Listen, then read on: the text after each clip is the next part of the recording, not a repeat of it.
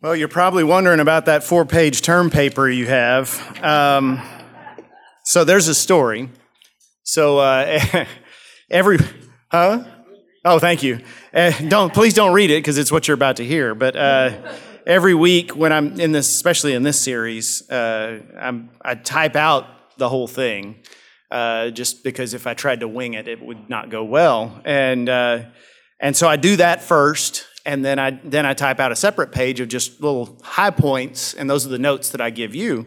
And I send that to Sharon. She prints them out, and she brings them to the Bible study. And I did that. And the first time I realized that I'd sent the whole manuscript to Sharon instead of the notes is when I walked in, and Keith said, "Boy, this looks like a paper that people turn in school," or something like that. And I thought, and I literally looked at him and I said, "How did you get that?" Then I figured it out. Yeah, you don't have to listen to me. So you do what you want with those 4 pages. If you've got a parakeet at the bottom of their cage, that'd be a good spot. But I'm going to go ahead and do this anyway. Last time we talked about, this is kind of a two-night series on can we trust the Bible. Last time, 2 weeks ago, it was on whether the Bible we have now is the work of the original authors, whether the books that are in the Bible should be in the Bible.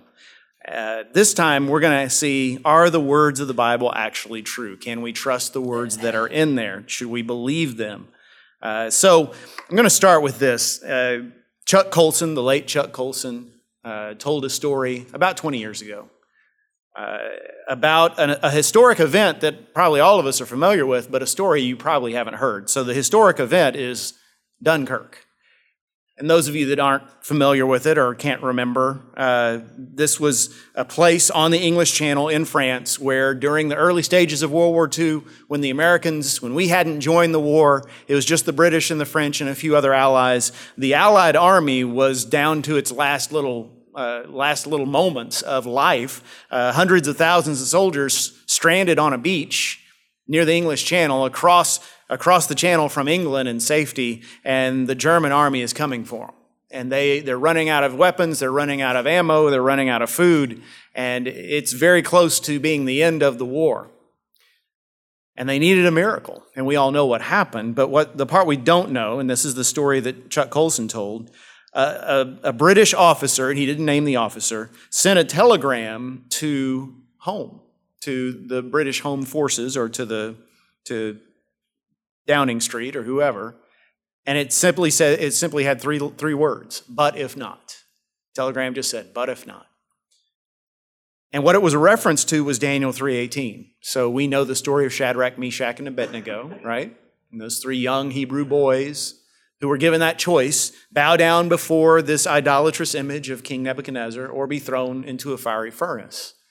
In that great, great moment of incredible faith, those 3 boys stand before the greatest king in all the world, and they say, "If our God wants to, he can save us from your hand, O king." And this is the exact quote from the King James Version, which is what they had back then. "But if not, be it known unto thee, O king, that we will not serve thy gods, nor worship the golden image which thou hast set up.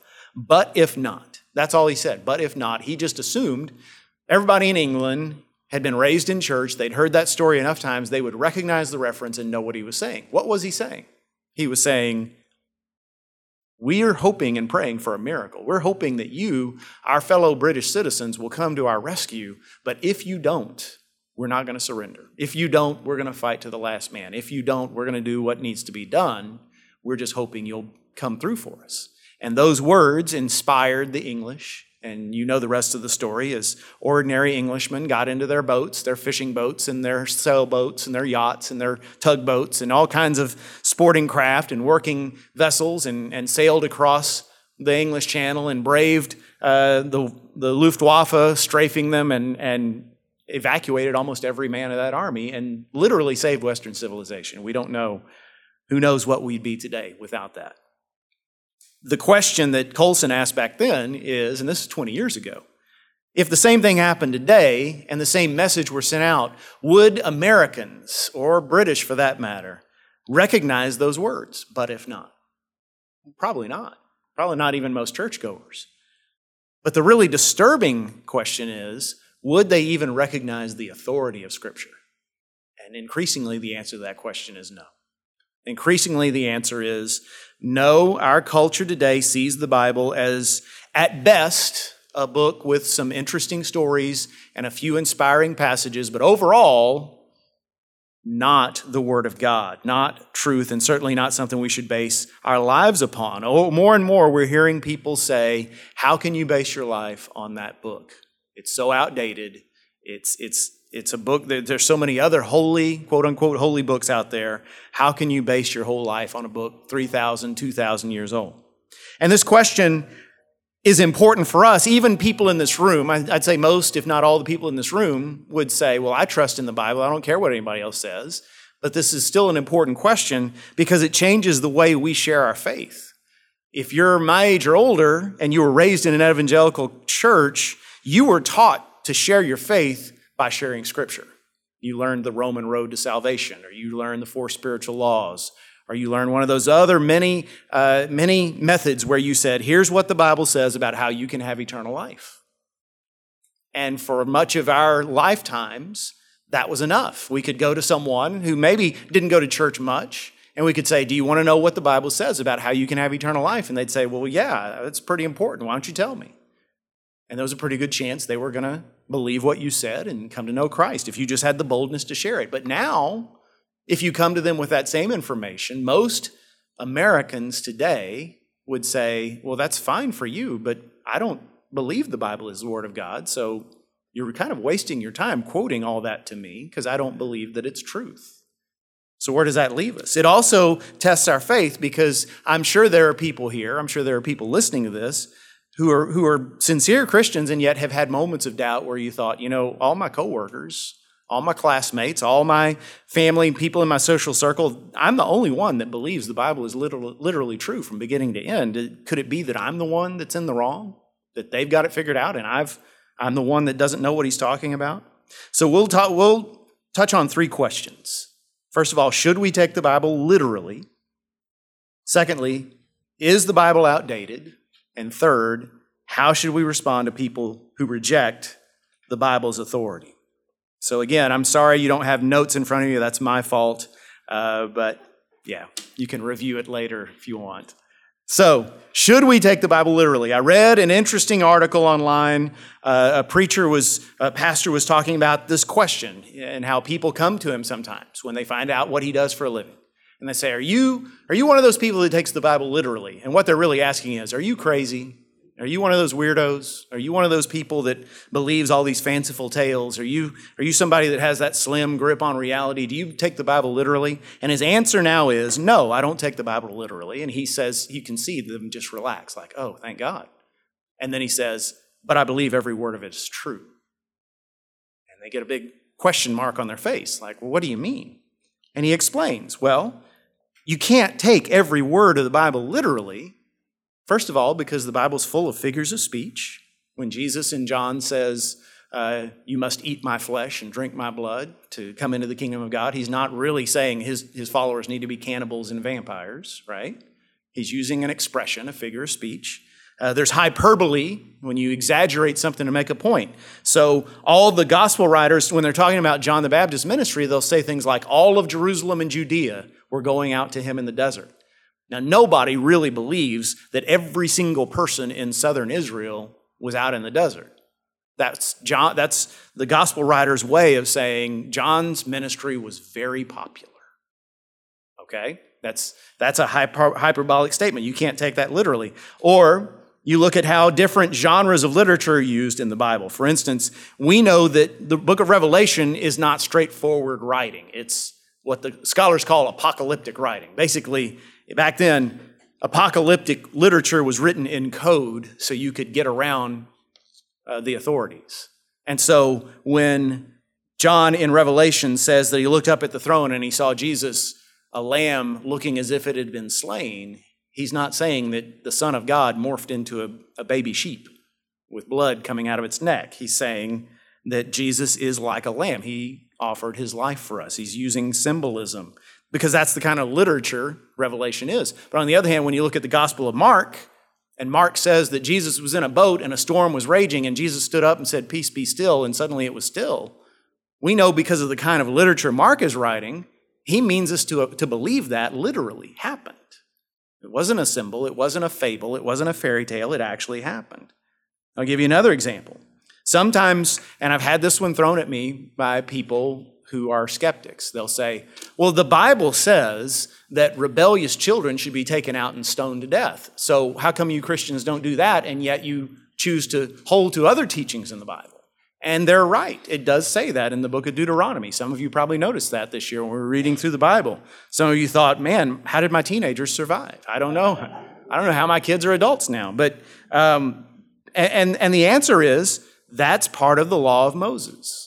That was given by God to Moses at the founding of the people of God, the nation of Israel, while they were in the wilderness, going to the promised land. It was sort of like the constitution of a new nation. Here are things we're going to do to make sure our nation is healthy. For one, we're not going to tolerate the breakdown of the nuclear family. We're going to insist that children obey their parents and so forth. That was thousands of years ago, and Jesus comes along and says, we're not bound by that law. Paul comes along and says, we're not bound by that law. That law was for a particular time, or in a particular situation. We're not bound by it. We are led by the Spirit. We're led by the Spirit of God. So you have to understand what kind of genre of literature you're reading to understand what it's saying. 2 Timothy 2:15, Paul is writing to his young friend Timothy, and he says, do your best to present yourself to God as one approved, a worker who has no need to be ashamed, rightly handling the word of truth. You got to handle the word of God correctly. In other words, the Bible is not like other books. Any other book, you take it off the shelf and you read it, and you can sit down and write a book report, or you can go talk to your friend and say, here's what I got out of the book. And no one can tell you you're wrong. But with the Bible, because it's the Word of God, and because it's not written like other books, there is a right and a wrong way to read it. So you can't just read it and say, okay, here's what I got from it. You've got to say, what did that original author mean? What did this mean in context? What was he trying to convey to his original readers? Now, how does that apply to me? Now, please hear me.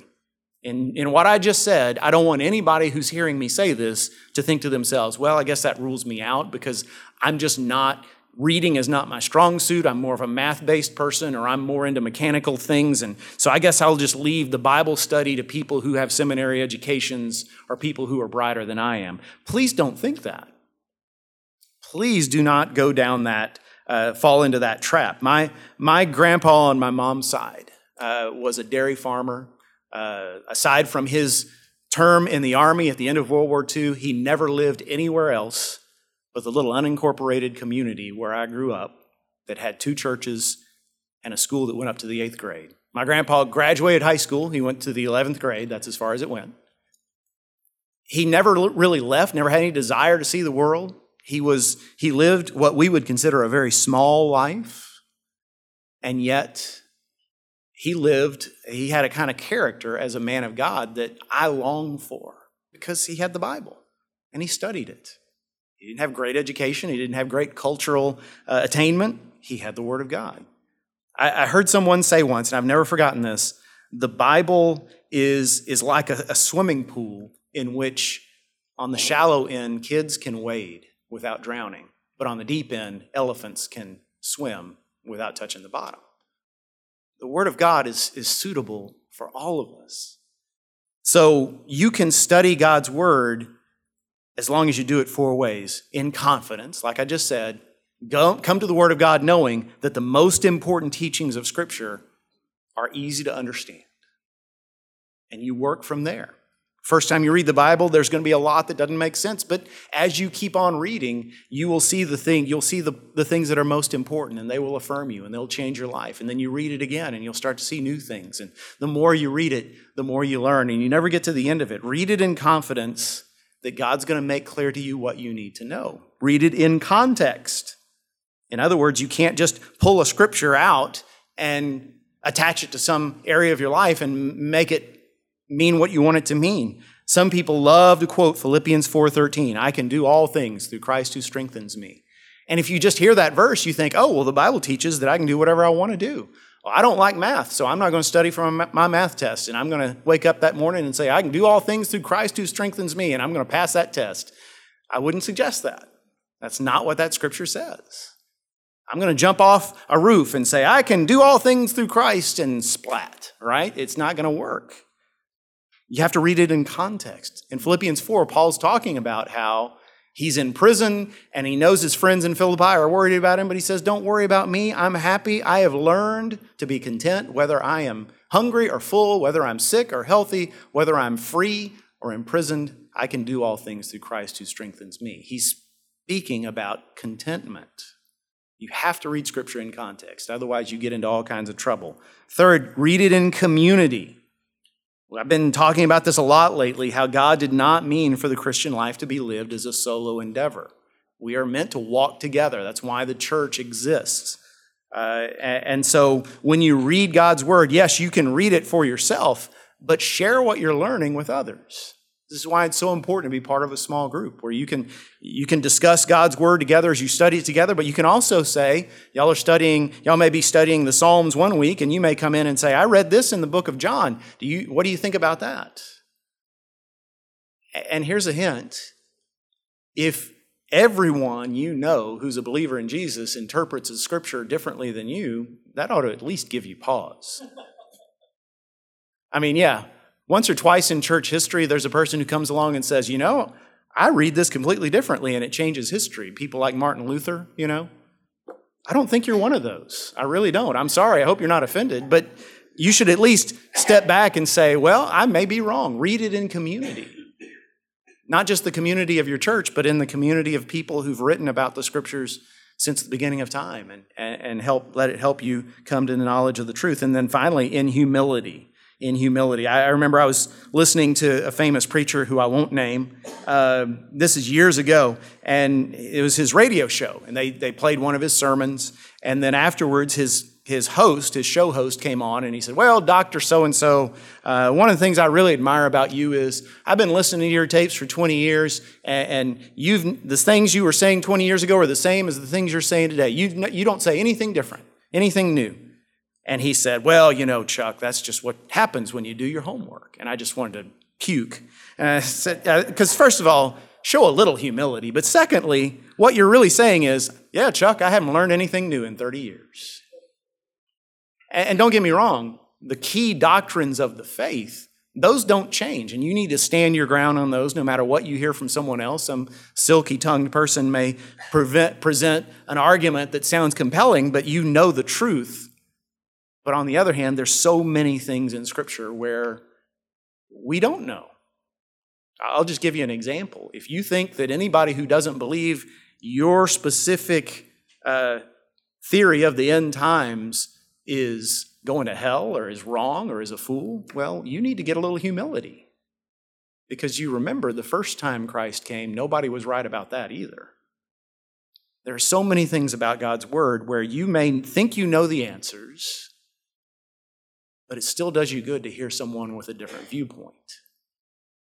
To at least talk it through and say, well, what can I learn from this person? What do they see in the Scripture that I don't? As long as it's not infringing on one of the things that's crystal clear in Scripture, the key doctrines of the faith, listen and learn and grow in humility. Okay, so should we take the Bible literally? Not exactly, but we should believe every word of it is true. We have ample reason to do that. Secondly, is the Bible outdated? So y'all know I quote Tim Keller a lot. He's one of my favorite preachers and authors, and pastored many, many years in Manhattan, a really difficult place to be an evangelical preacher, but had a very successful ministry. And he said he said he's always encountered people for the 30 years that he was there. People would come in and they would visit his church, usually invited by a Christian, but they would come up to him afterwards, and he heard this a lot. I can't believe you people still take the Bible seriously. I didn't think anybody who was halfway educated took this book seriously. And he said, years ago when he first came to New York, it was, well, don't you know the Bible is unscientific? Or don't you know the Bible is not authentic? But nowadays, he said, it's different. They're not worried about those questions as much as, I can't believe you accept the Bible because don't you know how culturally regressive the Bible is? Don't you know it's pro-slavery and it's anti-woman and it's homophobic and it's hateful? And so he answers them. The thing I love about Tim Keller is he has a gentle way of speaking truth. So he gives them two responses. First of all, he says, most of what you just said is based on a misunderstanding of Scripture. The Bible doesn't say what you think it says.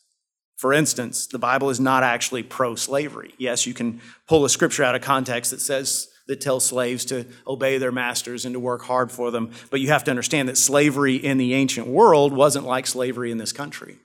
Slavery in the ancient world was an economic thing, not a race-based thing. It was not for life. You could buy your way out of it. For a lot of slaves in the ancient world, it was a safe harbor. It was, well, my family and I are going to starve. I think I'll go into slavery for a while until things get better, and then I'll buy my freedom and things will be fine.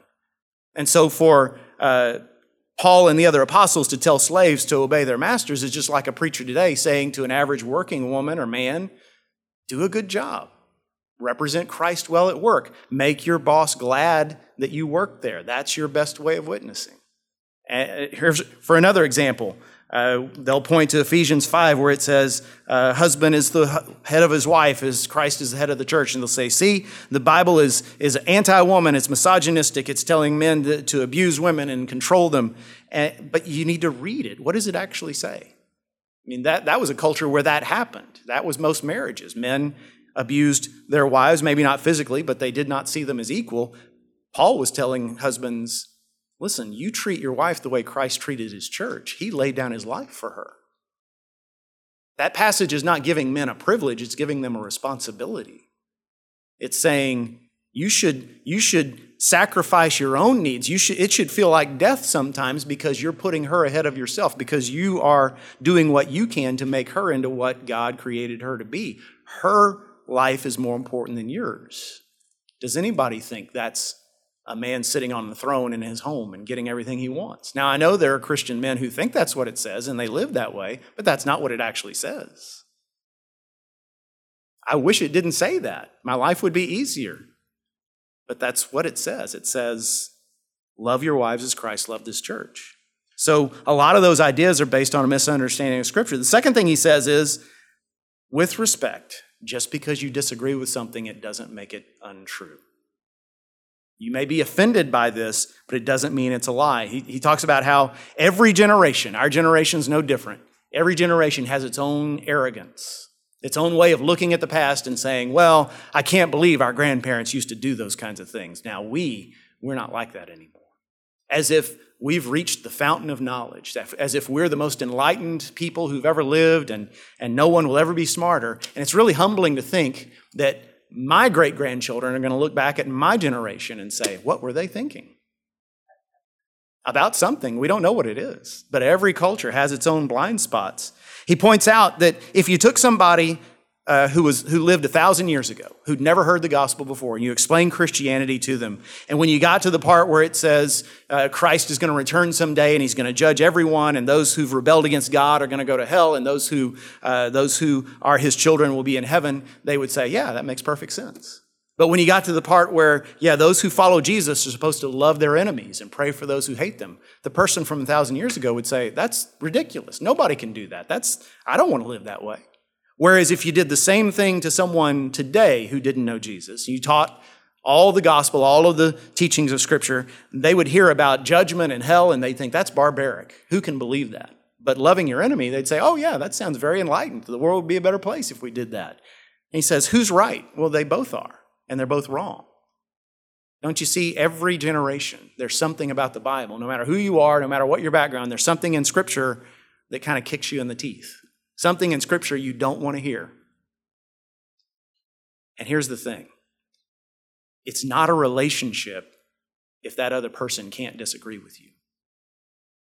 You can't have a relationship, whether it's a marriage or a roommate or a friend or a coworker, if you say, okay, here's my stipulation, you can never tell me I'm wrong. Well, that relationship's not going to work. And we can't come to God and say, I'll believe in you and I'll follow you, but I'm going to reject anything you say that I don't like. So as Keller says, you have to accept the fact that God is God and you're not. And there are things in his word that are going to offend you just like they offend every one of us. Maybe the things that offend me aren't the same as the ones that offend you, but the fact that it offends you doesn't mean it's wrong. So the Bible is not outdated. Third question, how should we respond to people who reject the Bible's authority? So, two scriptures for you. 1 Peter 3:15, you know this one. Always be prepared to give an answer to everyone who asks you to give the reason for the hope you have. You know that verse because apologists are always quoting it, because this is where the term apologetics comes from. When it says, be prepared to give an answer, that's the Greek word apologia, which means a defense. Be ready to defend the faith, in other words.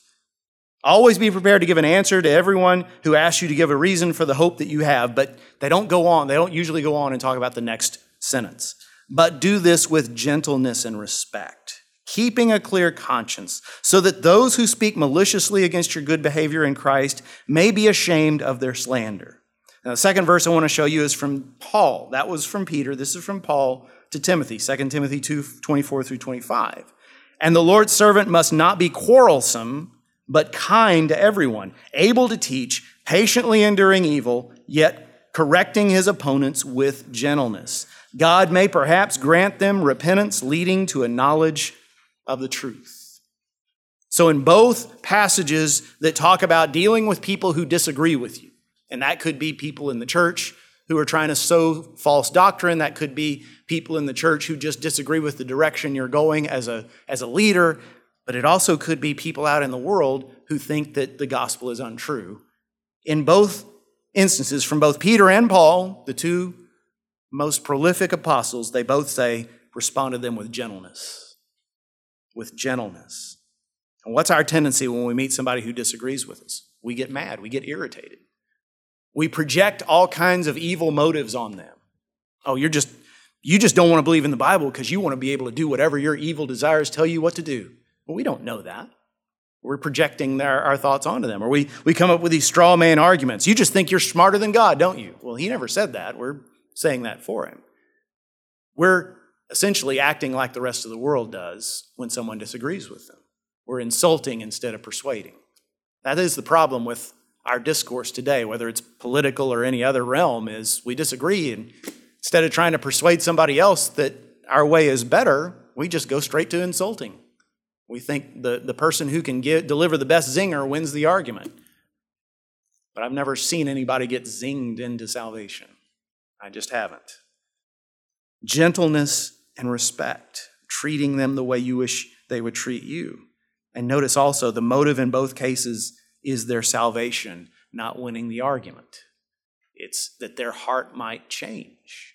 Again, I've never known anyone who was insulted into salvation, but I have known people who started out thinking that Scripture was ridiculous and all our beliefs were silly, but over time, because they met enough believers, it's usually not just one, they met enough believers who treated them with gentleness and respect and lived out their faith with authenticity and could articulate things in such a way that it was obvious they'd thought them through. Maybe they weren't PhDs, maybe they weren't trained apologists, but they had thought these things through. And over time, those people came to Christ. They came to salvation. And isn't that the goal of all of this? Why should we believe the Bible? Because it is the Word of God. And people need to know it. So let's pray. Lord, it's tempting to regret the time we live in and wish we lived in a time when all we had to do was say, here's what the Bible says, and most people would stand up and take notice and at least would be brought to a point of making a decision. But Lord, we live in a time when that's not the case, when so many of the people we speak Scripture to just reject it out of hand. And yet, Lord, it does no good for us to feel sorry for ourselves. This is the time we live in. And in many ways, we have a great opportunity. Lord, this is like the world that Paul and the apostles lived in. So help us to think as they did and live as they did and to treat others with gentleness and respect. Lord, where we doubt, give us stronger faith. Help us to trust your word and to live according to it. For it's in Jesus' holy name we pray. Amen.